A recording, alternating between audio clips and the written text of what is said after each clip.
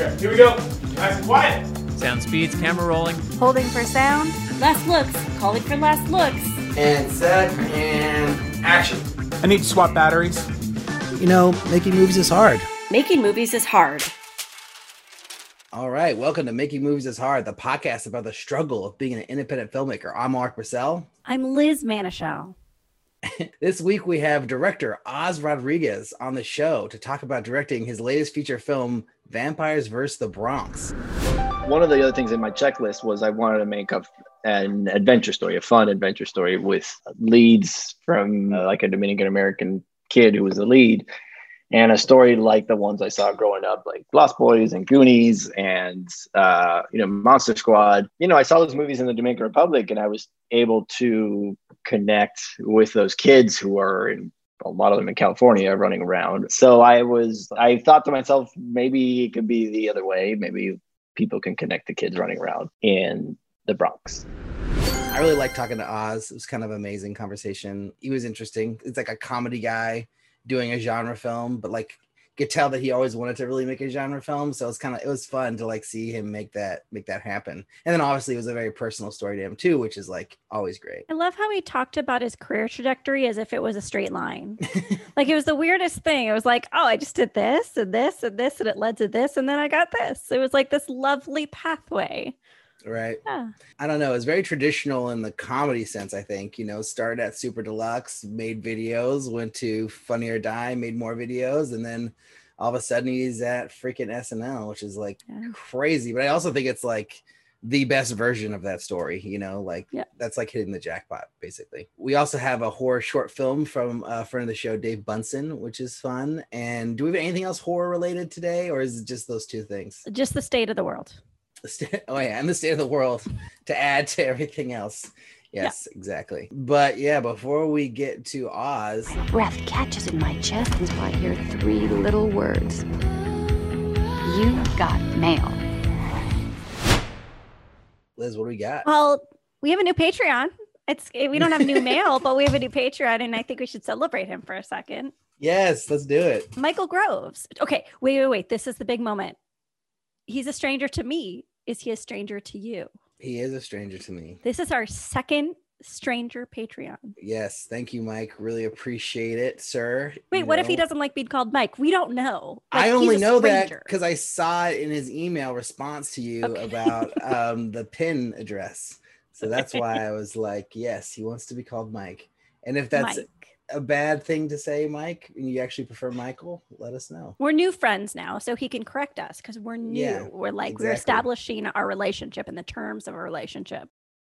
It was really funny because like Timothy, old co-host of the show, he hated being called Tim, but people always called him Tim all the time. And they would reference him as Tim. I'm just like, it's Timothy.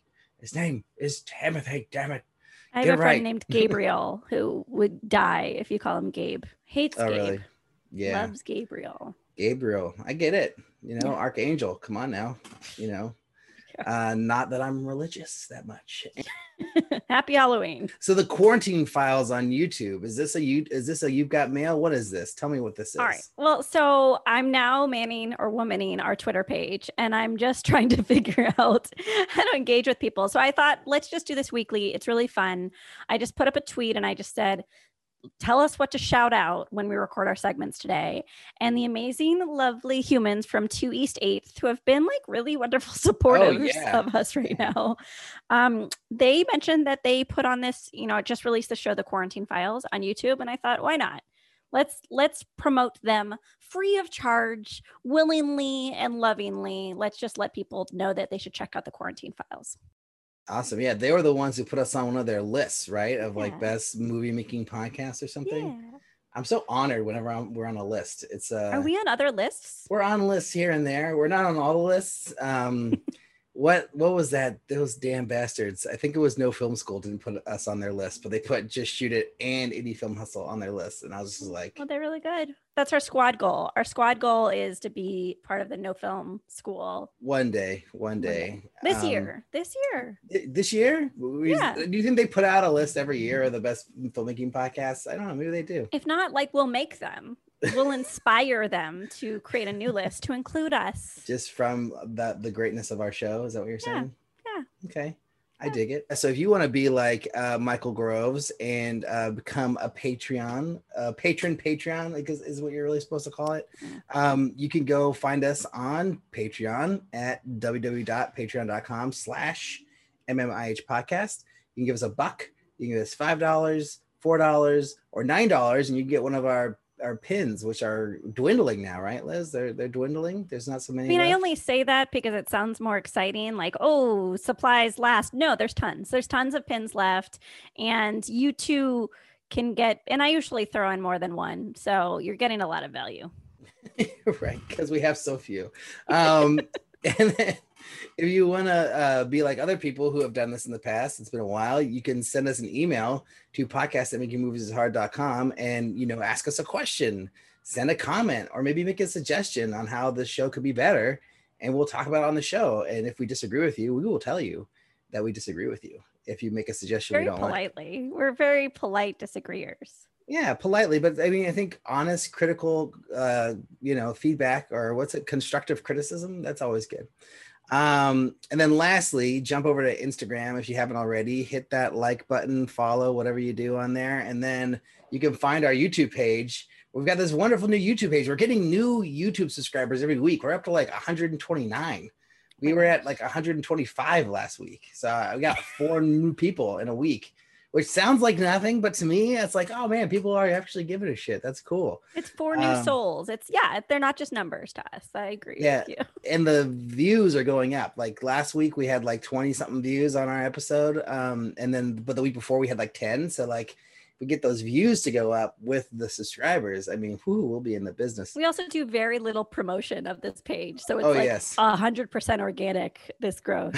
We have not even posted it on our freaking Facebook page. That's how on top of things we are here. But I think we have other things to talk about, Liz, like maybe a Get Shorty segment. Get Shorty. So you make movies, huh? I produce feature motion pictures.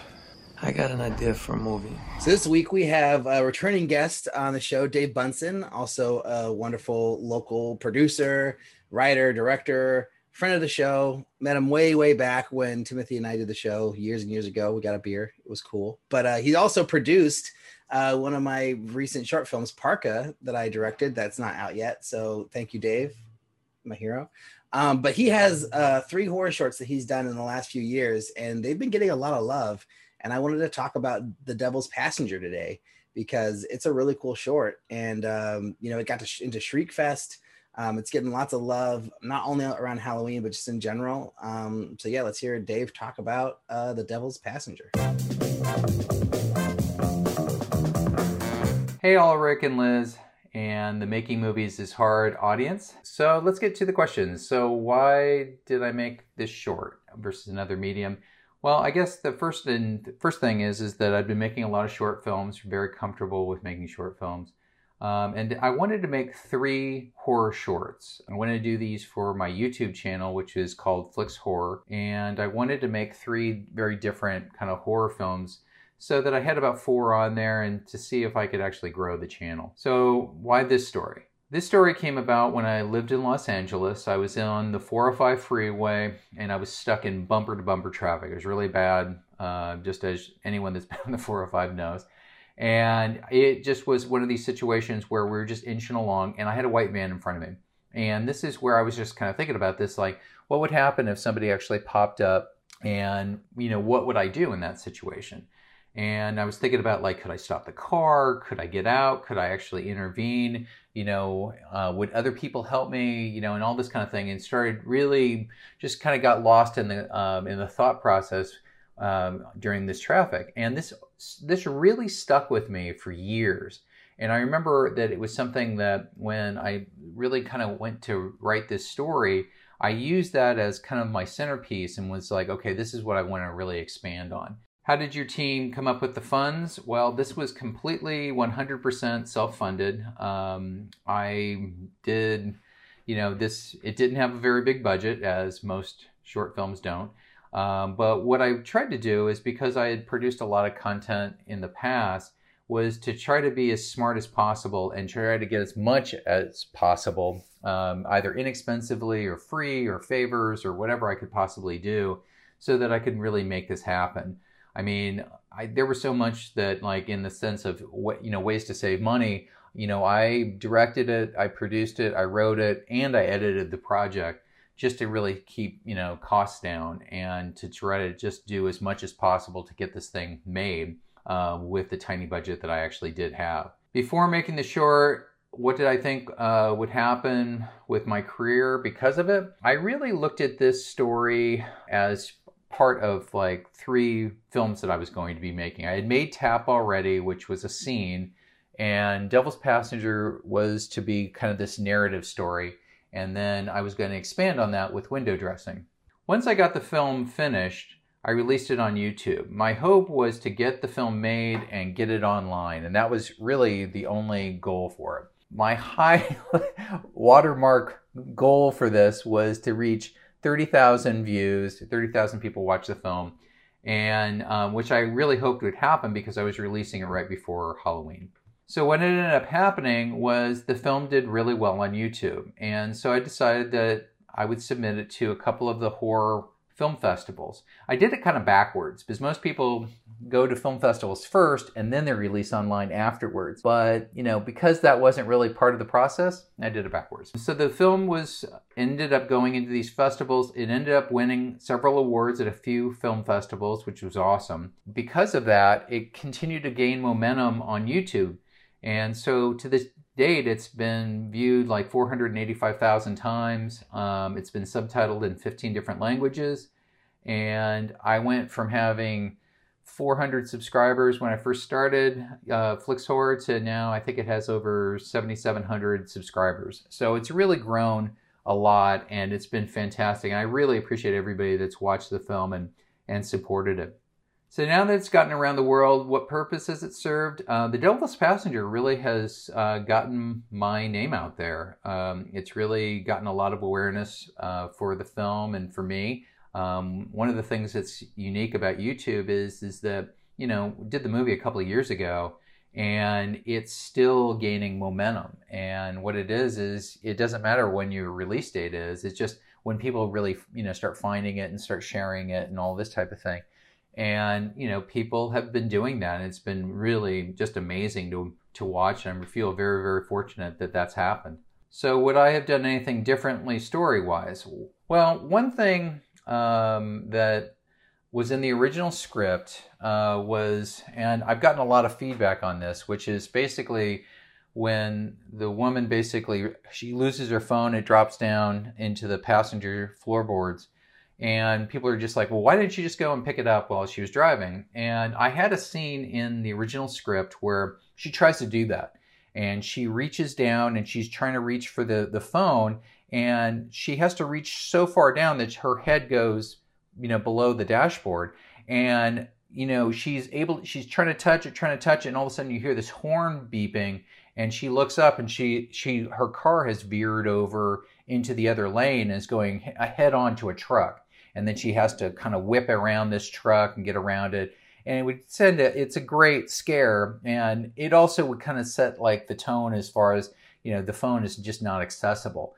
And I think that would have helped a lot as far as being able to do that. But, unfortunately, budget restrictions and just our time, we just didn't have the time to really do that scene. And so I ended up cutting that out.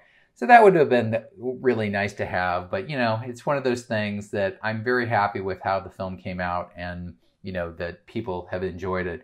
Hey, Alrik and Liz, thanks so much for including The Devil's Passenger in Get Shorty. I hope that everybody has a chance to check out this horror film.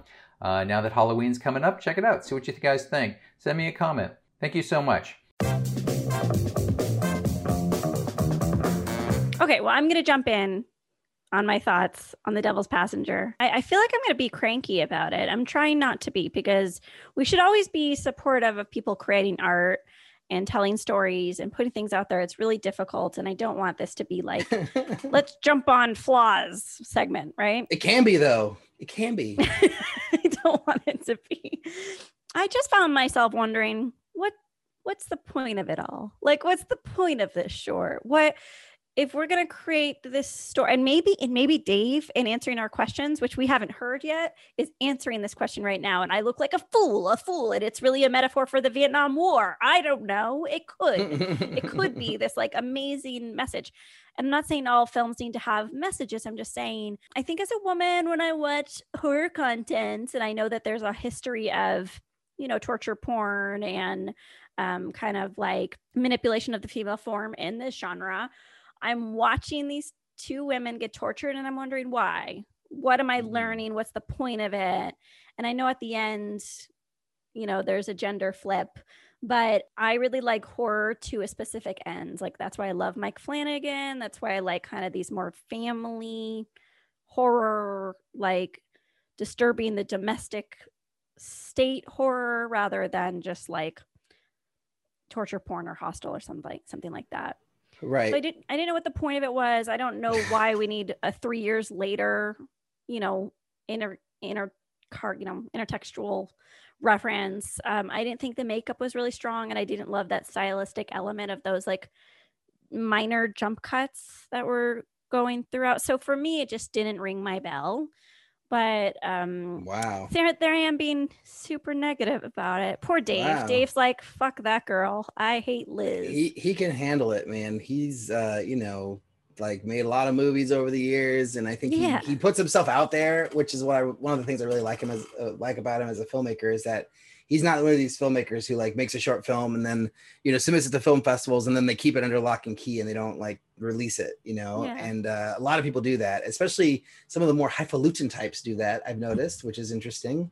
But yeah, no, he's not like that at all. He just puts all his shit out for people to see. You can find all his short films on either YouTube or Vimeo, which is great. And I'm just one lady's opinion. That's all. Just one lady, an opinion. It's of a interesting. Lady. Well, I wouldn't put this in the category of torture porn. Like, I kind of feel like it's more in the category of like this little tiny little mini story, this little like mini slice. It's like it's the classic like Twilight Zone-y like rinse and repeat thing, right? Where it's like you find a story, you find yourself into a situation, you don't know what's going on, you figure out what's going on, the person gets fucked, and then it starts over again, right? Yeah, and then it's just like it's a classic thing that we see in a lot of. It's like all these good deed doers are being punished for trying to do good deeds.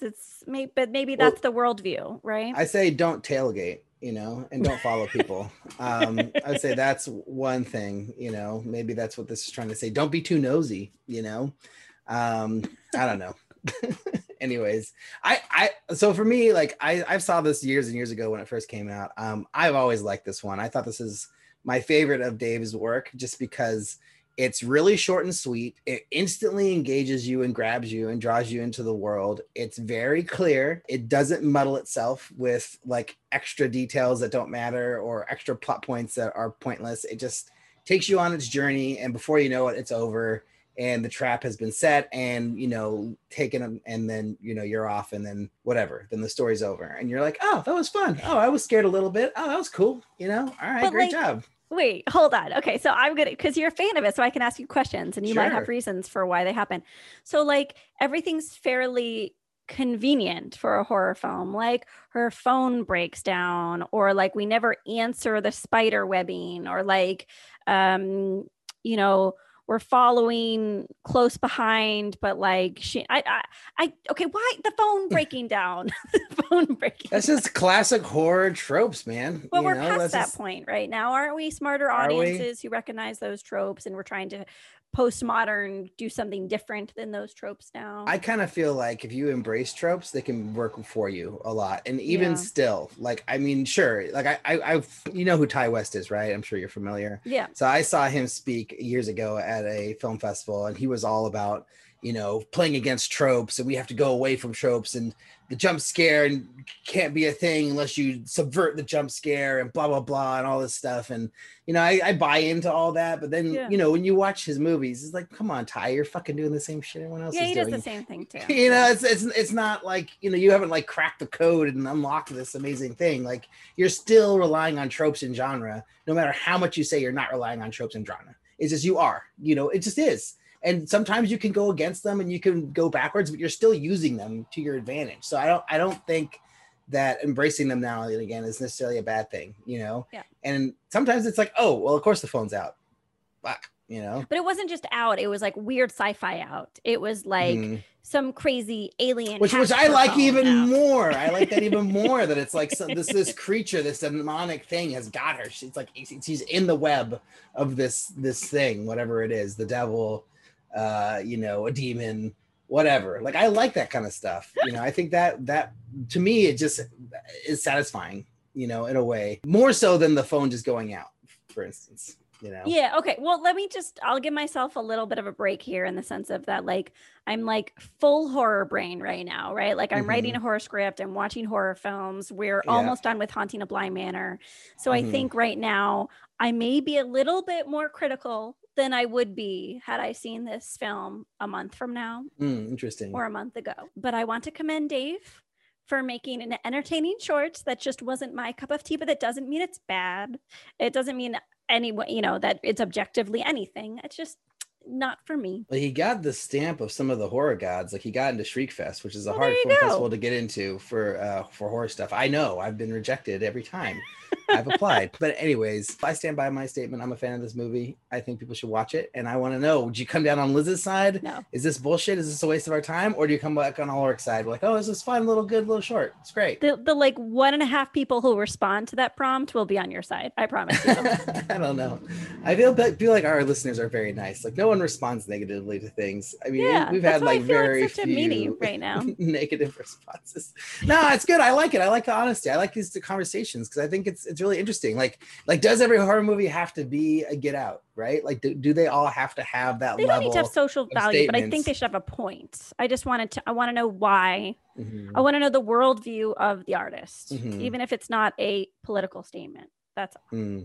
Interesting. Maybe Dave's a nihilist and he's just like, we're all screwed. I think he's just trying to make horror movies. And, you know, that's like his goal is like, I want to make horror shorts that rock. And that's what he's trying to do. Yeah. And I don't necessarily know if he's always trying to make a statement in his horror shorts. Like Window Dressing, we didn't watch that one, but that's another one that he did that's pretty good. But I would say it falls into the almost exact same category. Like, I wouldn't say like there's no big statement.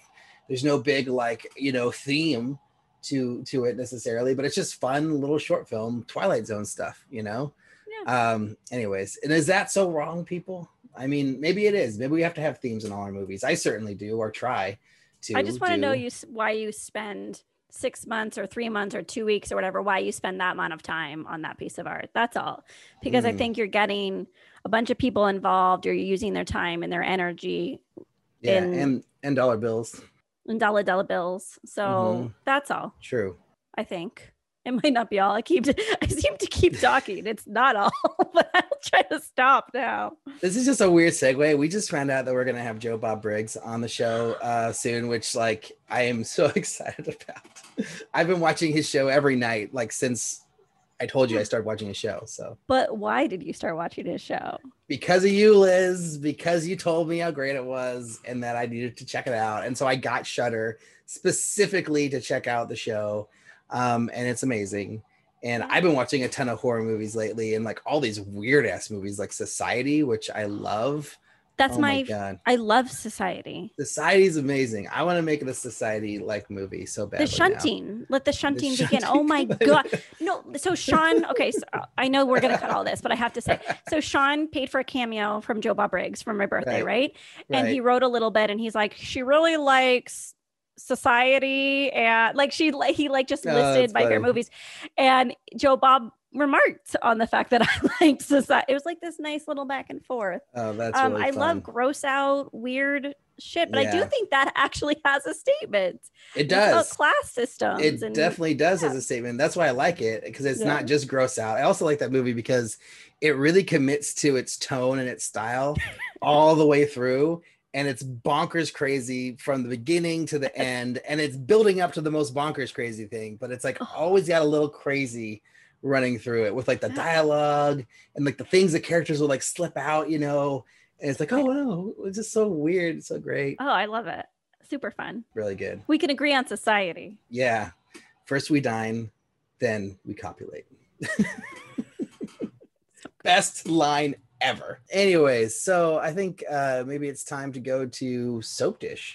I'm Lori Craven, and I'm an actress. An actress? Really? How nice for you. I'm Betsy Faye Sharon, and I'm a bitch. Yeah, so my good friend, Sarah Moshman, who is a filmmaker and wonderful human, wrote a book. What is her book about? It's about documentary filmmaking. Ah, cool. She's made 3 documentary features and she's done really well with them. And she does all these like amazing speaking gigs around the world. Like she's like a speaker, like an agent for when she speaks. She's not like me where I'm like begging people to like invite me on their Zooms. Like she gets paid and traveled to speak. That's how important she is. Don't you get paid to do speaking engagements too sometimes? Doesn't that happen? Sometimes. Every now and then someone will take pity on me and I'll get a little money. I got to figure out how to get into that game because I do a lot of talking with this podcast. Like I feel like I should be making money off of it somehow, but I don't honestly like feel like I'm like important enough to really speak at anything yet. I think I have to make like 4 more movies and then maybe it can be important enough. You could read Sarah Moshman's book and maybe she tells you how she did it. Oh, good pointer. So we asked her a few questions about it and here she is to talk about it. Hi everyone, my name is Sarah Moshman. I'm a documentary filmmaker and I've produced and directed 3 feature-length documentaries, The Empowerment Project, Losing Sight of Shore, and Nevertheless. But today I'm here to tell you about my book. It's called Empowered Filmmaking, How to Make a Documentary on Your Own Terms. I'm a first-time author. I self-published this awesome book. And the reason I wrote it this year was like so many of us in the film industry, I wasn't able to make a documentary or really any media project that I wanted to make this year. So I decided to write a book about how to make one instead with what limited time I have as a mom and a filmmaker. But I really wanted to take the reader through the entire process of making an independent documentary film, from coming up with an idea, finding inspiration, getting access to a character or an event or person, through camera, lighting, and audio basics, to marketing, distribution, crowdfunding, fundraising. There's a big meaty chapter about fundraising in this book. So lots to learn. It was really fun to write, honestly, to be able to reflect on all that I've learned in the last 7 or so years making these 3 films. I went to film school, but really this book is about everything I didn't learn in film school and kind of picked up along the way. So I'm really proud to share it with you today, and I hope that you'll order it. It's on Amazon, on Kindle, and paperback. Available as of October 20th, 2020. Why do I make documentaries? I make documentaries because it's such an incredible way to showcase a person, an issue, a character, an event, a part of our life that otherwise doesn't get the light shined on them very brightly. I also have a deep passion for equality, feminism, and showcasing strong female role models on screen. So that's a huge part of my mission and my messaging is how to showcase stories of women that you've never heard before, but why haven't you heard them before? And representation of women on screen and issues that impact women. That's what I'm most passionate about. And so I'll share a takeaway from the book. We have a whole chapter on interview techniques. I've interviewed a lot of people. I actually worked on the reality show Dancing with the Stars for 10 seasons. So even just during my tenure on that show, I interviewed Olympic athletes and Super Bowl champions and Oscar-winning actors and all kinds of celebrities that you've heard of and not heard of on that show.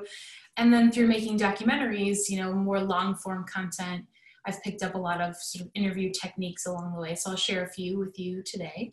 I would say doing your research is really important. Coming to an interview, knowing something about the person that you're speaking with, but also being open to where the conversation is going to go and not being too tied to your research or tied to the questions that you've prepared if you have. I often prepare questions ahead of time and then honestly put those down. And I want to be as present as possible with the person that I'm talking with and really listen to the person that you're hearing from and honor the fact that they've shared this space with you today. They're putting themselves out there. Sometimes they might be sharing a really painful or vulnerable story. So really honoring that. Another cordial part of that is to make eye contact. I know it sounds so basic, but I've definitely been interviewed before when the interviewer didn't really give me any eye contact at all. And I felt really disconnected from them and didn't know where to look, first of all, but also just felt like they weren't really hearing me. So try to make it as conversational as possible.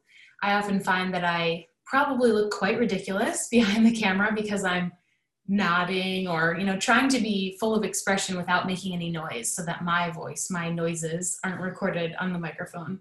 So I probably look like a fool, but what I really want is for the person I'm interviewing to feel comfortable to open up and to share something maybe they haven't shared before or weren't expecting to share, or they were nervous. Being on camera is really uncomfortable for people. So you want to create an environment where people feel like their best selves and that they can really open up to you in a way that they might not have done so before. So I think the interview space is really sacred. And so the more nurturing of an environment you can create, and that tags to your crew as well, briefing your crew on what the subject matter is going to be about. If it's really sensitive, then you want them to know so that they're not, being rude, just being on their phone or talking to each other, joking around. You really need to set the tone as the director or as the interviewer or both, that this is your space and you want to create a really warm, welcoming environment for someone to come into.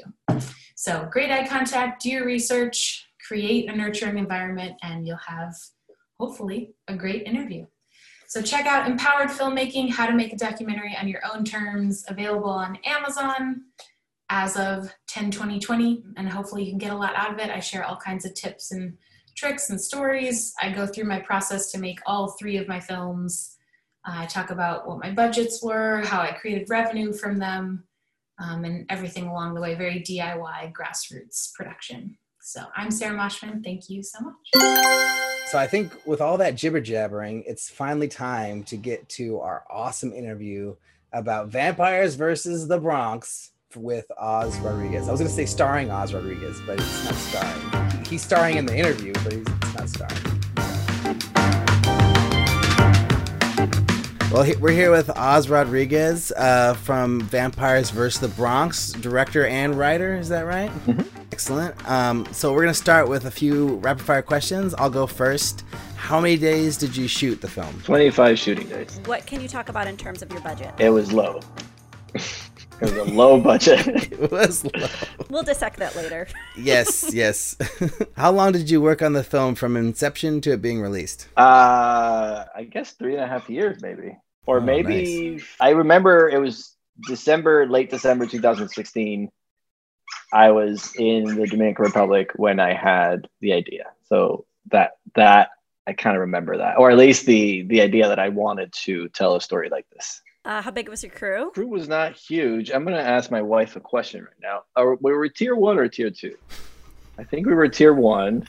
It was, we'll get into this. We'll dissect this. It was a tough shoot. So I'm very excited to celebrate how well it's gone. But we'll talk about how crazy it was. It wasn't a huge crew. I mean, I asked for a lot of favors. I come from SNL. So like, for example, I had Louis from SNL, the head of makeup, come down and he helped me with the vampires.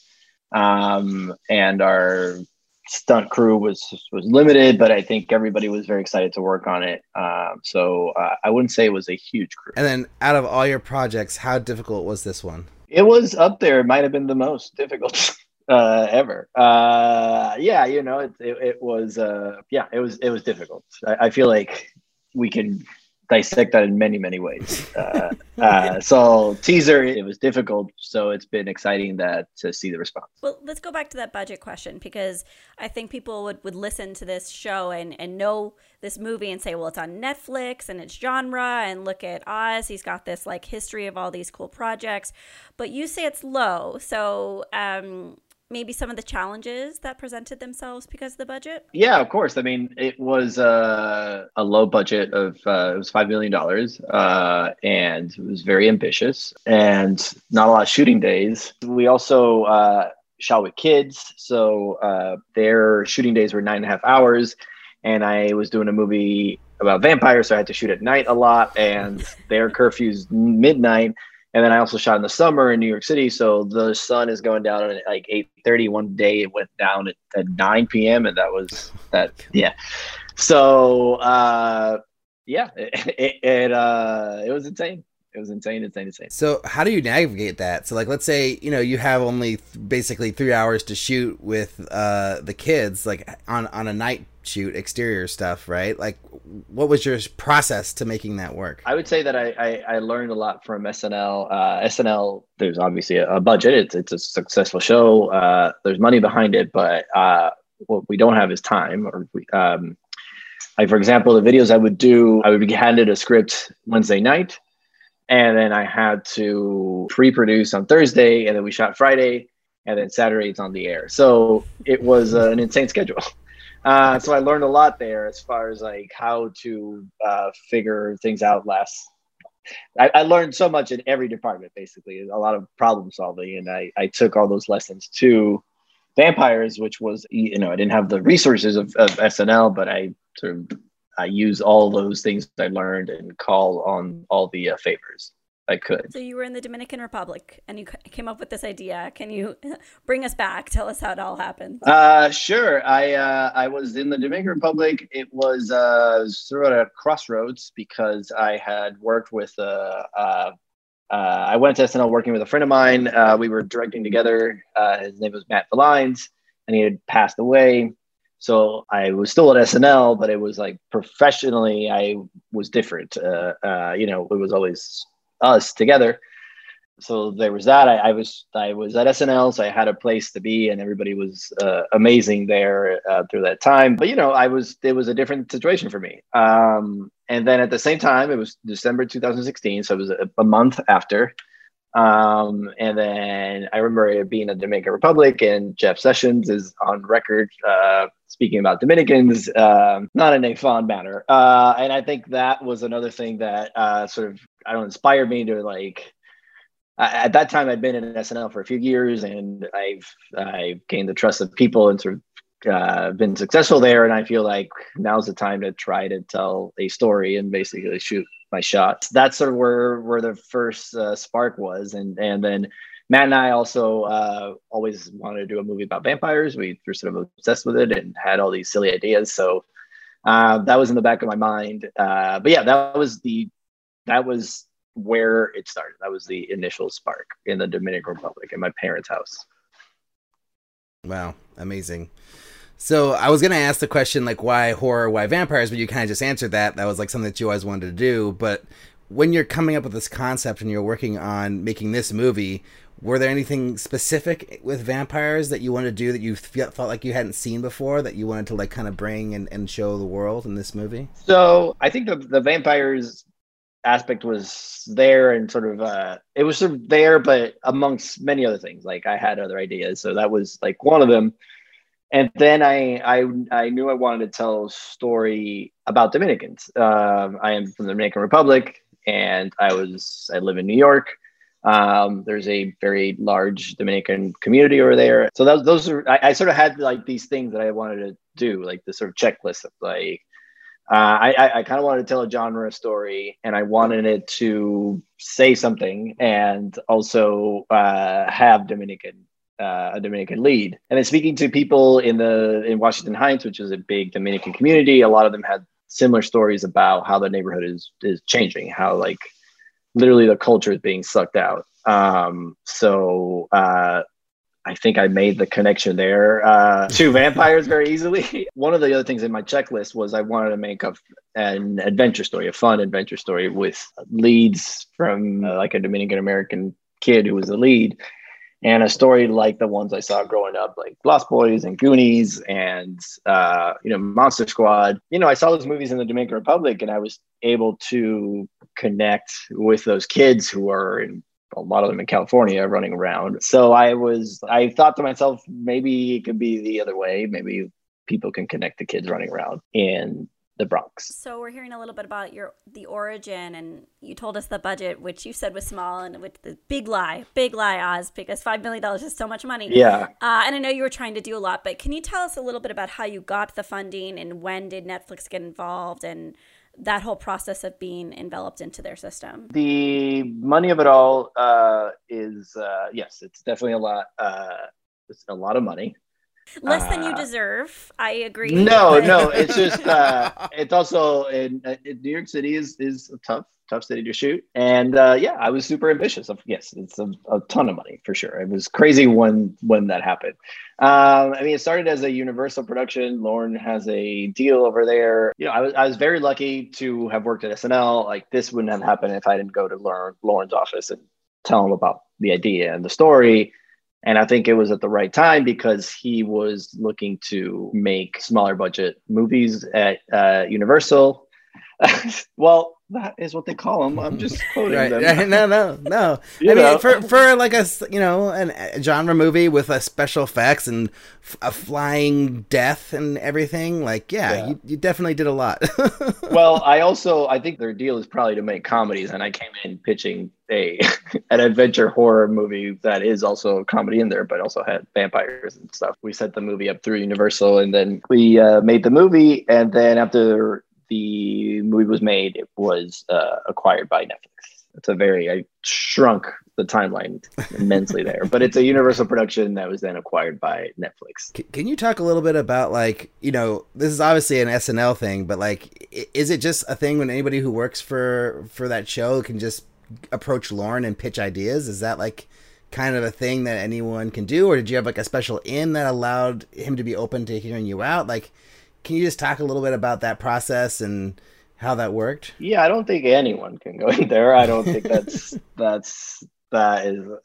Yeah, I was there for like 7.5 seasons. I came back for the at-home shows, which was technically my 8th season, I guess. So I've been there for a little bit, and I think I've earned people's trust and I've earned Lauren's trust, and I think it just sort of happened at the right time. SNL is a tough place to work at. The demand is high for excellence, I guess. Like, there's a history to it, and the people that are working there are at the top level and doing their best. So yeah, it's a crazy place to work at. But I think once you've like shown that you can work there and belong there, I feel like sort of brought into this almost SNL circle. And yeah, I would say I earned the man's trust, so I can go in there and pitch this idea. Throughout the process, whether it's with Lauren or whomever, did you have to show any sort of, I guess, evidence of your prowess in horror? And I mean, obviously you have a varied history and exemplary history in comedy, but was that ever questioned, your ability to handle horror? So I one of the first things I did was I made a sizzle reel with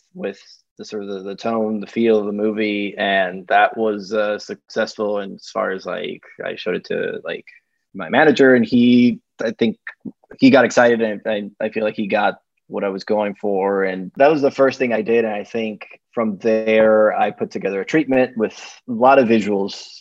It was more of almost like a photo board, because I was new to the writing aspect of it. So it started from an idea that I then wrote a treatment and shared that with Lauren. And yeah, it was I was new to writing, so there was maybe too many visual stuff in there. But I think it was good for people to sort of, I think it helped me in that aspect, because I think the comedy of it all, I don't think anyone was worried about it, but I feel like presenting a sizzle reel or presenting a lot of visuals and sort of talking about the horror aspect of it all, I think in that way, it definitely helps. Because I mean, just on paper, you kind of seem like you've done all this comedy. You have so much comedy experience that like you're like comedy director, comedy genre film, no problem. But like horror, it's not really as present on your just looking at IMDb at least. So that's pretty awesome that you went that way, because that obviously convinced people that you could do it. And it was actually funny, like, because I watched the movie,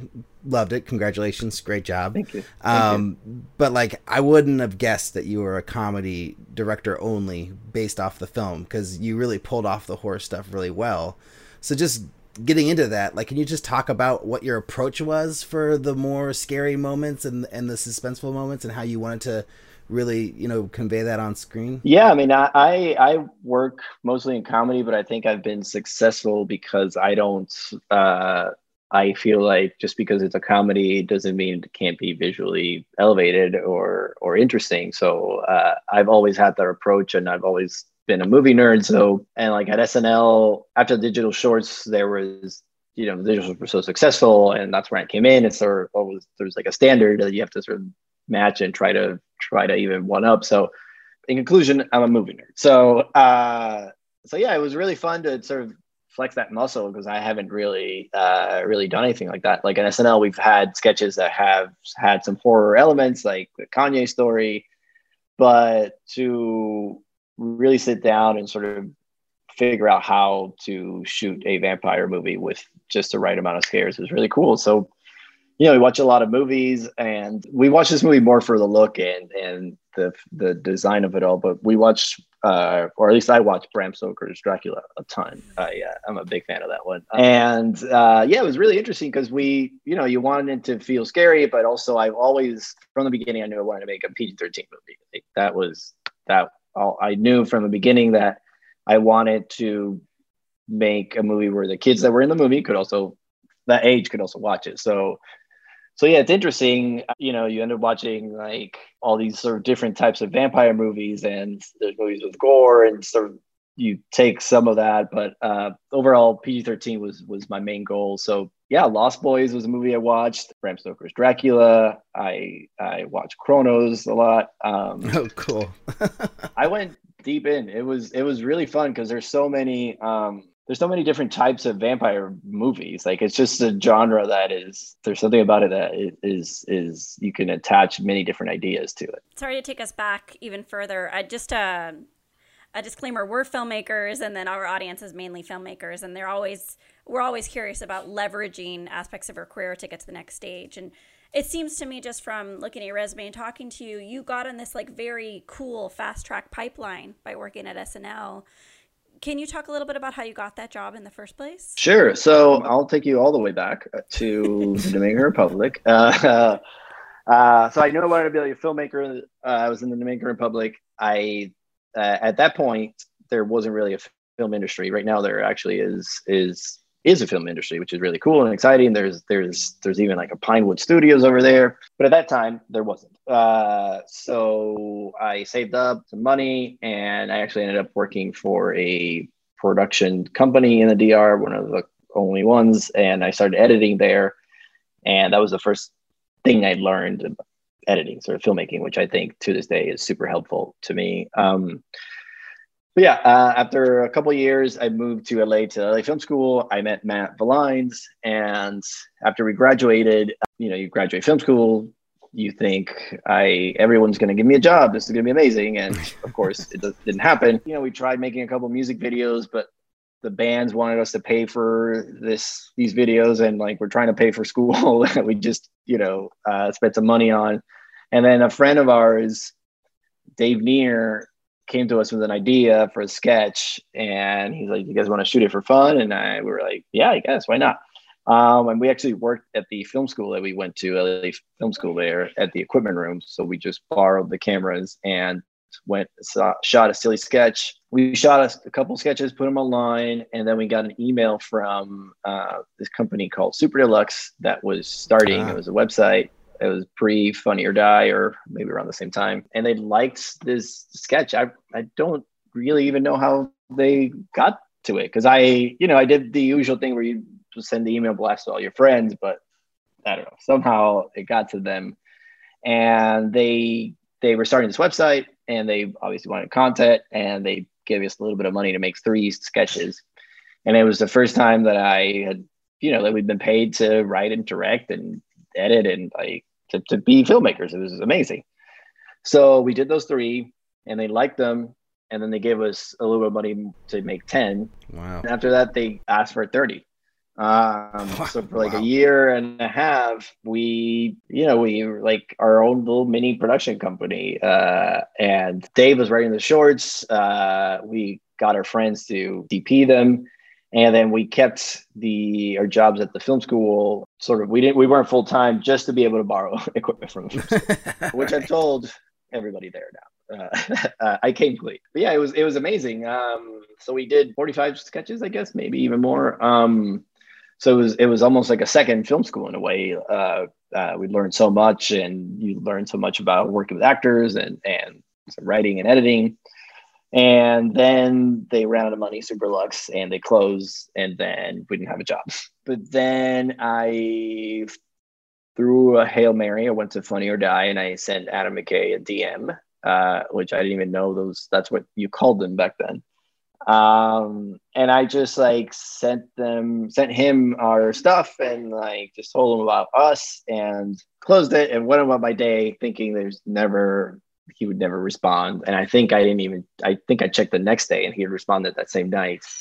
And we ended up getting a general at Funny or Die. And then from there, they gave us like some money to make a sketch. That sketch was successful. Will Ferrell and McKay and Andrew Steele liked it and put it on the front page. And from there, we got a job at Funny or Die. Wow. So, and then Funny or Die was almost like the next step as far as filmmaking academy, because we started working with bigger budgets ish for an online sketch. Like we came in at a really amazing time and there were all these amazing celebrities coming in and also like just random people. Like I went to Charlie Sheen's house and shot a video there. Like that's wild.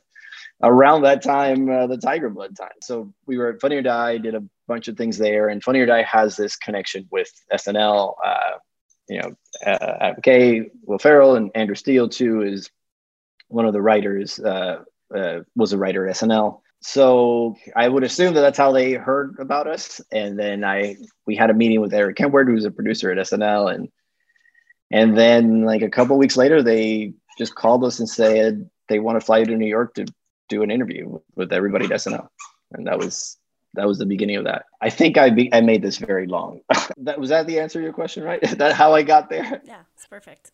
Sounds like so it was like we started in this interesting time where it was like beginning of online sketches and like almost like YouTube. So and also like shooting digitally and editing and putting it out fast turnaround. Like it was really exciting to be in that time, I guess. Now I feel very old saying it like that. Well, there's like 1,000 million questions to ask you about all that, but we don't have all of the time in the world. So I want to just ask, like, now after you've done this movie, this genre, comedy, horror, vampire film, what do you want to do next? Like, are you interested in more genre films like this? Or are you just going to go back to comedy? Like, where are you at now as a filmmaker? I would like to tell more stories, more personal stories that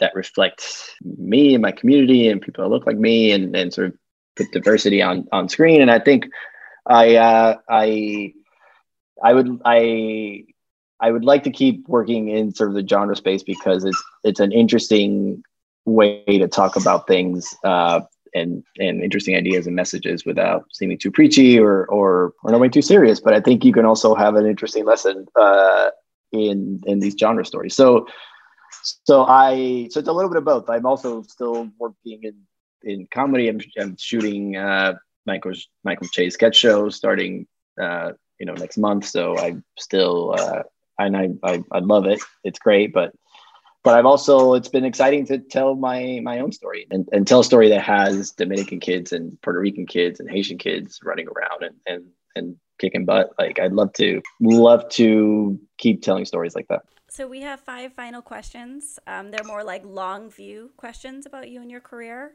And the first one is, what's the first film you ever made and how do you feel about it now? The first film I made? The first film you've ever made, yeah. Well, this feels like the first film I ever made because I directed it, wrote it. Matt and I also worked on a movie called Brother Nature, and that was amazing. I think because I wrote it myself, it feels like such a brand new thing for me. I feel great. I feel this last week has been amazing. It's been so cool to see the response, especially as far as like I kind of set out to do a movie where the kids in it, the leads look different than the type of movies that are out there, and it's been nice to see the response of people from New York and people from immigrant communities and just people from all over the place saying that they feel so seen and they're so excited that there's a story like this. And I've got messages from moms that their kids were so excited to see it and see themselves reflected on screen and now are sort of wanting to be little vampire slayers. So I feel great. In conclusion, I feel it feels awesome to see the response. What's the best filmmaking advice you've ever received? It was almost like a philosophy or something. In film school, they gave us a camera on the first day.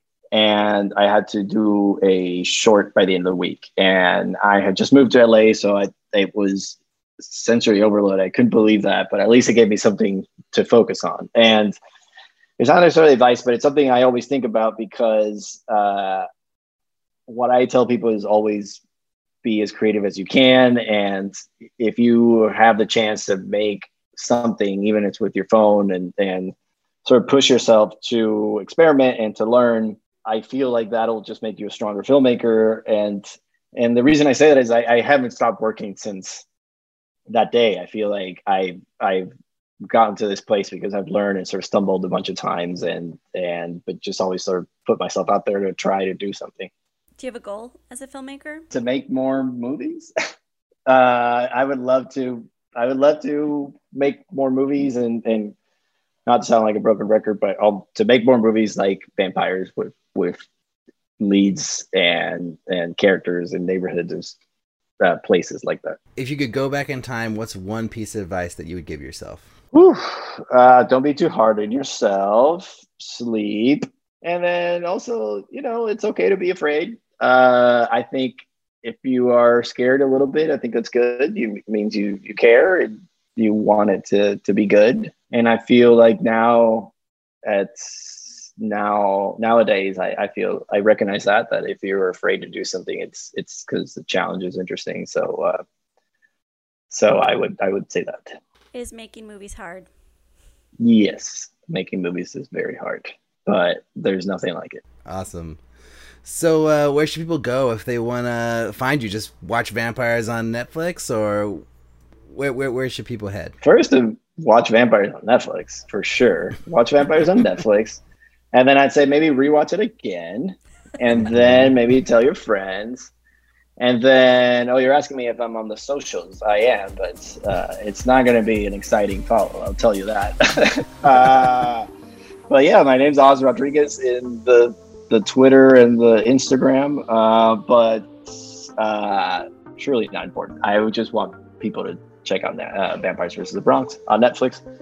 And if they like it, tell someone. Awesome. Thank you for coming on our show. Yes. Thank you for having me. All right, well, thank you for listening. Thank you to Oz Rodriguez for being on the show, and Christine Sun from Netflix for all her work in arranging it. She's not arranging. What is she arranging? She arranged it. She set it up. Yeah, she arranged it. Okay. Like an arranged marriage, but like an interview instead.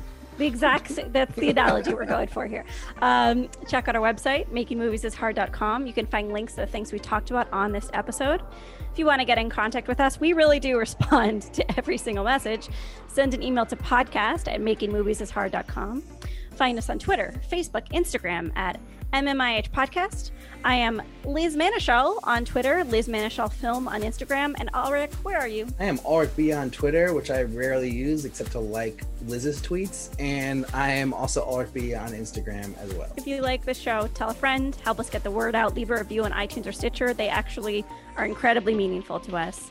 Thank you to Alrik for editing this show, and we will talk to y'all next week.